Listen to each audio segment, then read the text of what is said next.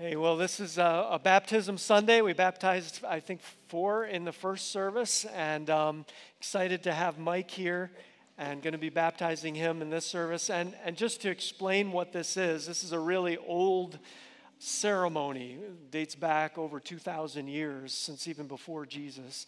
This does not wash away anyone's sins. This doesn't save you or help you to go to heaven. What this is after you have surrendered your life to Christ, after you've asked Jesus to forgive you and given your life over to him, this is a way of going public with your faith. And so, I'm wearing this ring to go public with my marriage, so you all know I'm married. And this is a way of going public with your faith, so we all know who is following Jesus Christ. So Mike wrote out his story and wanted me to read that.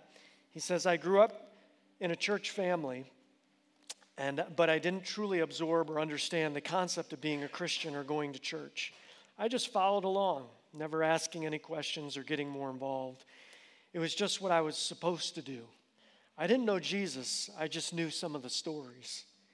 As I grew older, I found myself focusing and relying on my own strength and desires, and that meant work and more work, making money and taking care of everyone else's needs and problems. Rarely ever did I focus on my true needs. Life was fast and busy. Rarely was there a moment that I or my brain slowed down to smell the roses. When it got hard to handle and the stress was building up, I turned to alcohol and smoking. At first, drinking with friends, hanging out at bars and parties, but as my drinking increased and my relationships decreased, I started to isolate myself in my own little world. A fantasy world with lots of work, alcohol, procrastination, and very little reality. I did what I wanted and I was in control. The mindset of doing it alone was setting in. And through a series of battles with alcohol and close relationships, I started to realize I wasn't being who I wanted to be, nor getting what I wanted out of life. Then to push it to the top, I lost a 4-year relationship with a woman I had in my life. I had put my whole sick, drunken, and selfish heart into her, and my world was crashing down. At this time, I began to realize that I'd become a machine with no maintenance program.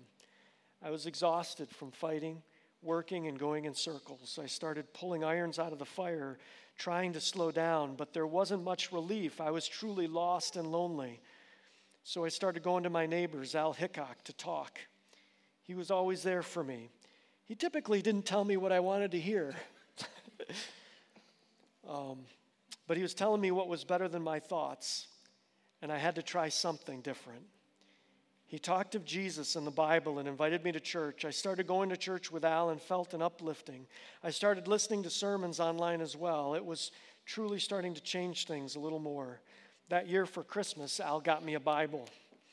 On December 28th, 2019, I went to my niece's birthday party. It felt good to be with family. After the party, I spent some time alone thinking and talking to God.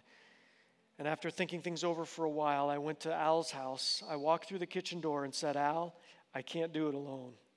Al gave me a big hug and asked if I was ready to accept Jesus Christ as my Lord and Savior. And I said yes.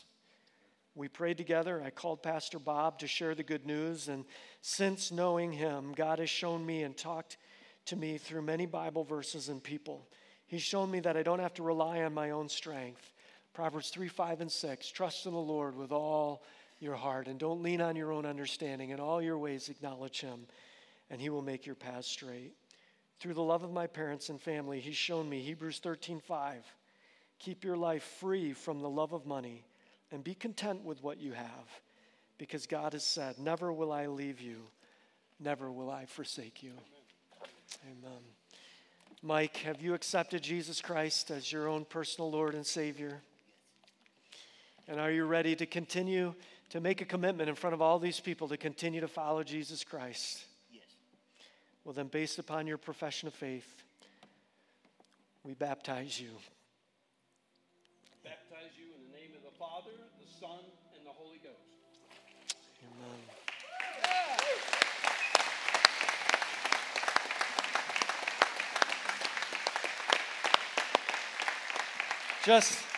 Just so you know, these men are up here not because Mike was a flight risk, but they're all part of his small group, and so he wanted them to be a part of this, and and it's just great to see.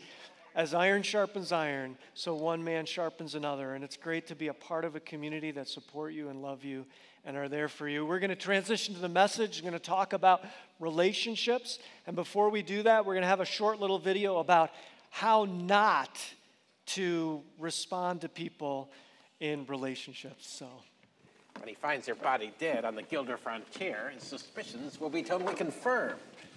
You never say anything about killing anyone. I've hired you to help me start a war. It's a prestigious line of work with a long and glorious tradition. I just don't think it's right, killing an innocent girl. Am I going mad? Or did the word think escape your lips? You were not hired for your brains, you hippopotamic landmass. I agree with Fezzik.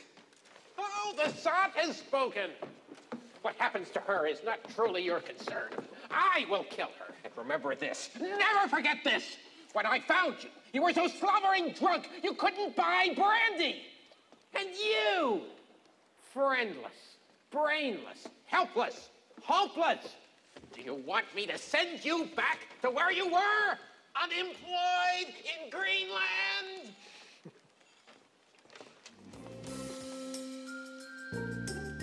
Anybody want a peanut? Ah! all right. So, how do you respond to crazy little men like that in your life, right? How do you respond when there's conflict and when there's a problem in your relationships? For the next 5 weeks, we're going to talk about the rules of engagement, the rules of having good, healthy, God-honoring relationships in our lives. And we could show movie clip after movie clip, TV show after TV show of how not to do it. And the reason is because we live in a world full of sinful people. Ever since Genesis chapter 3, when Adam and Eve both sinned, our world has everyone doesn't do the right thing and act the right way. And so how do we respond to that? And so before we get talking about the first rule of engagement, and there's 5 we're going to go through over the next month and a half, I just want to challenge you to do 2 things. Number 1, I really want to challenge, encourage, invite you to be here for the next 5 weeks in a row. And the reason for that is because change in our lives does not happen from one verse or one sermon or one thing. Change is a process. We are all on a journey, and so we need to take that journey. We need to have systems and habits in our lives and people around us that will help us day after day, week after week, month after month, follow Jesus Christ and do the right thing. And so this isn't a one-time thing. I wish this message would just radically transform all our lives and we'd all be fixed and that would be it. But that's not how it works. And so just encourage you, come back for all 5 weeks. I know if you wake up next Sunday morning, you have a 100-degree temperature and can't taste, okay, then you're not coming, all right? But then you can watch online, and or maybe you work at P&G, and so you got the swing shift, and so 2 out of 3 weekends you can't be here. But again, maybe watch it on Monday. Here's the second thing I want to encourage you to do, not just to be here yourself for the next 5 weeks, but bring someone with you. And so on your chairs, there's these rules of relationship engagement cards. You can hand them to someone, invite them. Here's the thing about all these principles in God's Word. They are true whether you are a Christian or an atheist or a Buddhist or whatever, Muslim. These are true no matter what you believe or what you think. And it applies to everyone's lives. So just encourage you, bring other people with you to listen to God's Word and what He says about our relationships. The first thing I want to talk about is this idea that I think we all know is true. The Bible says this, but we know this even without the Bible. Sinful people tend to respond sinfully when sinned against. And my story for that today is when I was in college, I played my freshman year on a JV soccer team. And so I wasn't good enough to make varsity. And we played like Keystone Junior colleges and other little colleges and stuff, and so it wasn't even the big time. So on one game, though, I was on defense, and there's a man on the other team standing next to me on offense. He looked at the refs, and then he looked that his teammate was about to pass him a long cross, and he looked around, and he punched me below the belt just before his teammate passed the ball. And so as I'm bent over, he runs on to get the ball, takes a shot, misses the goal, and then he ran to the other side of the field and played on the other side of the field for the rest of the half. And I was just like, I can't believe I've been spit on, but I've never had that happen in a soccer field. And so at halftime, all the guys are getting together, and we found out that I wasn't the only one he went after. I mean, this guy cheated in any way he could. Someone was going to run onto, guard another one of his teammates, and he stomped on his foot to trip him and stop him from getting there. And he was always very careful, and the refs hadn't seen any of it. And so we all decided, now that we got his number, that he was not walking out of the second half on his own 2 feet. If there was a head ball, we were going to give him a concussion into next week. If there was anything on the ground, we were taking his legs out and trying to break them. And so we were like, you're going to get this. And then there was one black man on our team, Raymond Garrett, and he spoke up and he said, fellas, brothers, he said, called us brothers. Brothers, that's not what Jesus would do. What you need to understand is this is a team at a Bible college, and half of us wanted to be pastors. And we were be a pastor after putting him in the hospital. And so Raymond said this, and we were like, oh, Raymond, why did you have to tell us the truth like that?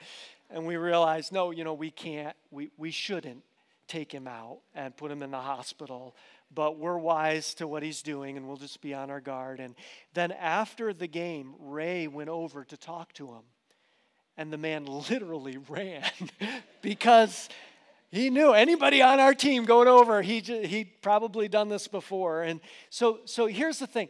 Sinful people, even pastors, even people that want to be pastors, we respond sinfully when we're sinned against, because the truth is everyone is a sinful person. And this is true of 2-year-olds. Some people think that children are born innocent, right?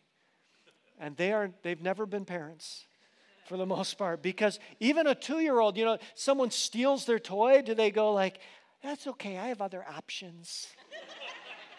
No, they don't do that. They hit them. They try to take it back. They scream and throw a fit and hope that works. But why? Because sinful people, all people, tend to respond sinfully when sinned against. And so here's what God's word says in contrast to that. It says, if it's possible, as far as it depends on you, live at peace with all men, with everyone. And here's where I love the Bible, because sometimes, this is so true, sometimes it's not possible. Sometimes it doesn't depend on you, right? With Ray going across to the other side where the guys were after the game, he was trying to make peace with that man, but that man wasn't sticking around to make peace. So sometimes it's beyond our control, but he's saying, as much as you can, you need to live at peace with everyone. And so some of you might say, well, you don't understand my situation. I mean, you got punched once. This is so much worse. It was evil that what this person did to me, or does over and over again. And what are you saying? I'm just supposed to let it go? I mean, surely Paul is not talking about people doing evil, but Paul actually anticipates this. And the verse before, the one I just read to you, says this: do not repay anyone evil for evil. Be careful to do what's right in the eyes of everyone. If it's possible, as far as it depends on you, live at peace with everyone. So yes, this is talking about even heinous things, awful things. And it goes on and explains a little bit more why. Do not take revenge, my friends, but leave room for God's wrath, for it's written, it's mine to avenge, I will repay, says the Lord. So here's why we're not to repay evil for evil. Here's why we're not to respond sinfully when we're sinned against. It's because God is the one, it's his job to avenge and take revenge. It's not your job. And when you make it your job and when you step into God's role, you're stepping into the line of fire. Right? If someone is evil, if someone does wrong, God says, I am going to judge that person. And now you're stepping in front of them and taking matters into your own hands. And let me tell you, God is really good at what he does. He is. Now, we tend to think he's too slow. He's too patient with others, although I appreciate the patience he has for me, right? But God will avenge. And you don't do God very well. You might say, I don't even know you, but I know this about you. You will not accomplish God's role very well. He'll do a much better job at it. So he's saying, let God be God and you do you. And don't take matters into your hands. On the contrary, if your enemy is hungry, feed him. If he's thirsty, give him something to drink. And in doing so, you'll heap burning coals on his head. And we're not sure what that means. It may mean in judgment in hell one day, he will literally, suffer more. It may mean maybe more figuratively. I don't know if you've ever seen this, but if someone is mean and then you're nice back, it makes them even angrier because they know I am wrong, and if you responded sinfully back, then they'd feel justified, right? Well, serves them right. You did the same to me, But if you don't do that, if you repay them with kindness, then that might really bother them. Do not be overcome by evil, but overcome evil with good. The thing, people respond sinfully when sinned against. They tend to do that because sin and evil is contagious, right? Someone hits you, you want to hit them back. Someone lies about you, hurts you verbally, you want to hurt them back. Sin and evil are contagious, but here's what this is also saying. You can overcome evil with good. Good is also contagious. And we live in a society where it's just going crazy. How do we fight violence? Let's take to the street with more violence. That'll fix it. How do we fight racism? Well, let's introduce more racism. How do we fight segregation? Let's have more segregation. And it's not God's way. God says just the opposite. We need to overcome evil with good. And so the summary of all these verses, I'm going to put it this way. Rethink your reactions. Rethink your reactions. So when you're in a conflict, when someone says something to you, maybe it's a coworker or your boss, maybe it's your mom or dad, or maybe it's your spouse or your kid. Man, kids can be so frustrating. Rethink your reaction. And that sounds like an easy thing to do, but I want to read you something. And I didn't find this on my own. There's a couple great resources that I've pulled these 5 messages out of. One is a book by Ken Sande called Peacemaker. And it is an excellent book for any of you. Just talks more about this in depth. And then the other is a classmate of mine by the name of Dave Whiting. And he preached a sermon series on this. And he found this quote I'm going to use for you. And it's from the National Health Service Security Management Service Conflict Resolution Workbook. Sounds very boring. But it's fascinating. Here's what happens to your body when conflict appears. When anything happens that is perceived as a threat or a potential threat, your brain sends a message to the adrenal glands. I didn't actually even know where my adrenal glands were, before I did this. So we got some medical people just rolling their eyes. But I thought they were like up here. These begin a process involving a number of hormones, including adrenaline, whose purpose is to prepare the body for vigorous emergency action. Non-essential processes are switched off. If the body's digesting food, that's stopped, and a person may notice a feeling of churning, nausea, sickness, or butterflies in the stomach. So basically, when you have conflict, your body gets ready to fight or flight. And it's saying, you don't need to digest food right now. You got to fight or you got to run. And the liver will release glucose into the bloodstream for the purpose of giving maximum strength to the muscles and becoming ready for instant action. Muscles become tense. And a person may notice shaking or restless fidgeting. And if the pattern increases long enough, chronic headaches or backache may result. Some of you experience this regularly because you have this conflict and you get this tenseness because your body is ready to do something and you don't do anything. And it's just, oh. As all this is happening in the body, there are two important changes in the brain. And this is really fascinating.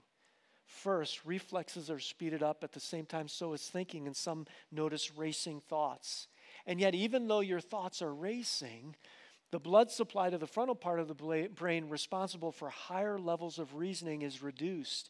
It's hard to think straight. So your mind is going fast, but you're not, nobody thinks, like the last time I had an argument with Becky, I don't think this would be a really appropriate place for a sarcastic comment right now.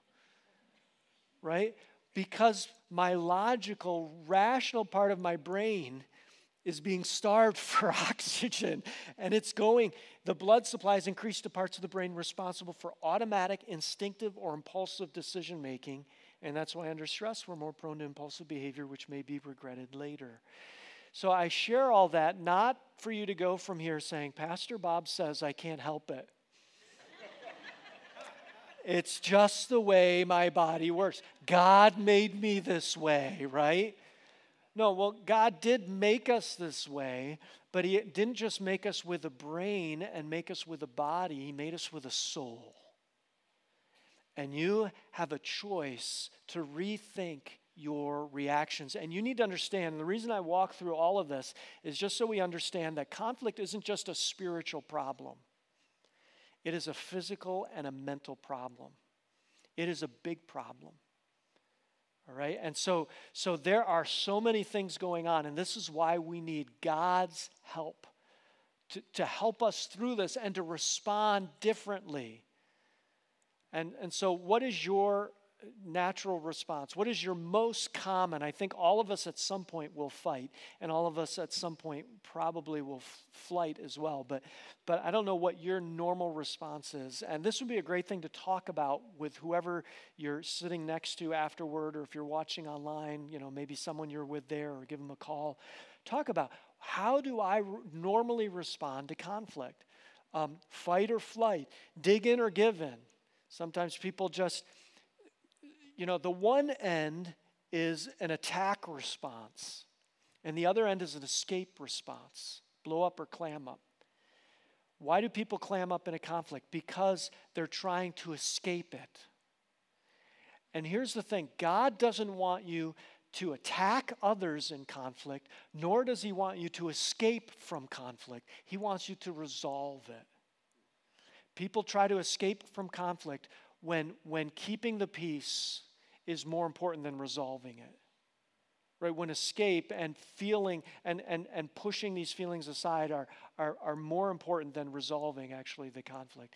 And attack response, we do that when winning an argument is more important than keeping a relationship. And again, afterward we think, why did I say that? That was so stupid. I can't believe. But in the moment, I just want to win. And so here's, and some of this is from that book. Here are different levels of escape responses. Number one, denial. So there's a conflict, there's an argument, and are you okay? I'm fine. I'm totally fine. I'm good. Why would you ask me if I'm okay? Well, it seems like you're upset. I'm not upset. I mean, are you upset? I'm not. I'm good, right? Denial, and that's just to run away, escape it. Inward stewing. Okay, this is someone who you can tell they want to say something, but they don't, and they got all this internal junk, and they're just burning with it, but they're not gonna share it. And then each of these gets greater. Okay, temporary flight. This is different than cooling down to deal with the problem later. Temporary flight is, I want to run away and not come back to this, right? I'll come back to the person, but I don't want to deal with the conflict. I'm escaping the conflict. It is good many times to, if you find yourself, you're all worked up and all those, adrenaline and oxygen and glucose and your brain and all this stuff is going on, it is helpful to sometimes take a pause, take a time out. We put kids in timeout. Adults need timeouts too. And then come back later and address and resolve the conflict. That's a good thing. But this is just, I just want to leave. Temporary flight, then permanent flight. Permanent flight is I'm quitting my job so I don't have to see that person ever again. Permanent flight is I'm getting a divorce. Permanent flight is I'm shunning and totally leaving someone. And these are all an increasing, and then there's no escape greater than suicide. It is the ultimate escape. You can't escalate things any more than that. Escape responses, these are seen as more socially acceptable, and many times, at least the first several, and many times perhaps they're not as bad of consequences of the attack, but these are also sinful. And this is not how God wants you to respond to conflict. Attack responses, manipulation, getting your way and using words and emotions, and then one step more than that is verbal assault. So I'm not being subtle anymore with the manipulating. I'm just out and out swearing and yelling, and I'm going to the closet and I'm bringing out, the past, and I'm saying things just so that they'll hurt you. That's my goal. I'm going to say this just because I know it will hurt. Verbal assault. And then beyond that, litigation. Taking someone to court and suing them and trying to get others to attack. And then physical assault. This is often, in a marriage, often the man is the one who may, and if you are in a marriage, and if you're a wife and your husband hits you or assaults you in any way physically, you need to go to the police. Not just because it would be the best thing for you to be safer, but it's the best thing for him to be arrested.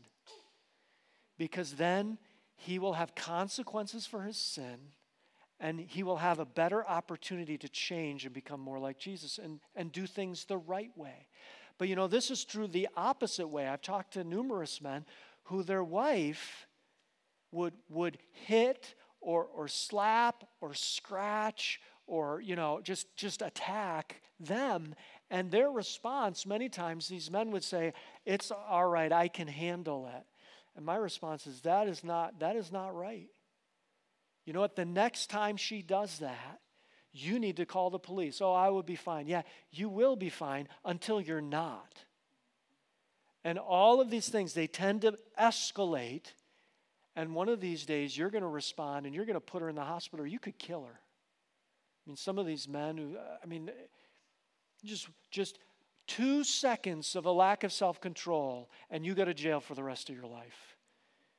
And again, there needs to be consequences to people's bad behavior. And so I did this. I think I've shared this before. This is someone who doesn't live in this state, someone I knew from a church previous, so I don't think any of you know this individual, but called me on the phone and, marital problems and helping him. And he mentioned how his wife would attack him sometimes. And I said, you need to call the cops the next time she does that. And so he did. The police showed up. He was out in the yard with the one police officer. The other officer was talking to her in the house. And this man said to him, the officer said, do you have someplace you can go tonight? And he said, yes, I do. I have a friend. I can spend the night at his house. Why don't you go there? Let's just cool everything down. And you just need to leave. He says, okay. And so he says, I'll go in with you. You can get a bag of stuff. And so you can get out of here. And before they could go in the house, the other officer had the woman handcuffed and was leading her out and put her in the police car because she was so belligerent to him. And she went to jail for her actions to the police officer. And it was the best thing for her because she needed to realize that is not the way we need to respond to conflict physically. And so then, of course, ultimately, murder is the ultimate attack. You can't go any farther than that. That's not how God wants us to do it. And so what do we need to do? We need to pursue peace. If possible, as far as it depends on you, live at peace with everyone. So how do we pursue peace? And one of the things is, just think about your reactions. Reject your natural response to conflict. So for the most part, there are times where I do attack and conflict, but for the most part, I'm a runner. And I don't want to deal with it, and I shove it under the carpet and ignore it and procrastinate and pretend it didn't happen. And so I need to realize that is not what God wants me to do. And the next time, my natural response, whenever I want to not deal with the conflict, I know, you know what, I probably need to deal with this. And then make pleasing God your priority goal. People at peace make peace. So if I'm right with God, then I'm okay with not being right with you. Right? So if I can go to bed at night, sleep peacefully because I'm right with God. If I get up in the morning and I know I am right with God, then it doesn't matter to me if Jim doesn't like me. Because you know what? Okay, so Jim doesn't like me, but I'm right with God. And Cliff doesn't like me either, but I'm right with God. And so being at peace, people at peace make peace. And so make sure you're right with God. And then make pleasing God your priority. 2 Corinthians 5:9 says this, so we make it our goal to please God. And, try to remember these things as we go through life. Couple ideas. I wrote Romans 12:18 on the back of my hand. And I've since washed it off a couple times, but I keep writing it on my hand, just to help me remember. You know what? I need to, as far as possible, if it is possible, as far as it depends on me, live at peace with everyone. Try to remember that. Maybe you want to buy maybe you got one of those peace symbols, right? Just stick that thing in your pocket. And then whenever you reach into your pocket, you'd be like, oh yeah, I need to make it my goal to please God. I need to live at peace with all men. I need to rethink my reactions. When someone pushes my buttons, I need to just step back and think like Raymond Garrett thought. What does Jesus want to do through this? So maybe you put it on your lock screen on your phone, 2 Corinthians 5:9. So we make it our goal to please God. I want to make it my goal to please God so that you can rethink your reactions. Here is why you have conflict in your life. It's because conflict is one of God's best programs to help you become more like Jesus. If it wasn't for conflict in my life with other people, I would think me and Jesus were like that. We are so similar. I mean, I am just so much like Jesus. But because I have conflict in my life, that's when I realize, when everyone's nice to me, I am able to be nice back. I must be just like Jesus. But when people aren't nice to me, I realize, man, I am nothing like Jesus. And I have so much work to do, and I have so much that I need to depend on God for. I can't do this on my own because I am nothing like Jesus. And so let God do that in your heart. Let God use your conflict. He's not going to rescue you from it. He wants to rescue you from yourself through the conflict He puts in our lives. And so here's the summary statement of the first rule of engagement. Number one, it is not about winning. So don't try to win. Don't try to escape your conflict. Rethink your reactions and seek to please God. Let's pray together. Heavenly Father, I just thank you that you've given us your word. Help us to use it. Lord, I thank you that I'm not just an animal, that when the adrenal glands kick in and when the brain starts moving oxygen around to different parts and when the glucose and all that stuff that happens, God, I thank you that none of us here are just animals, that you have made us in your image. And God, help us to reflect that image. Help us to rely on you and to be different. God, this world so badly needs to see a difference, a different way. and Jesus Christ. And in his name we pray. Amen.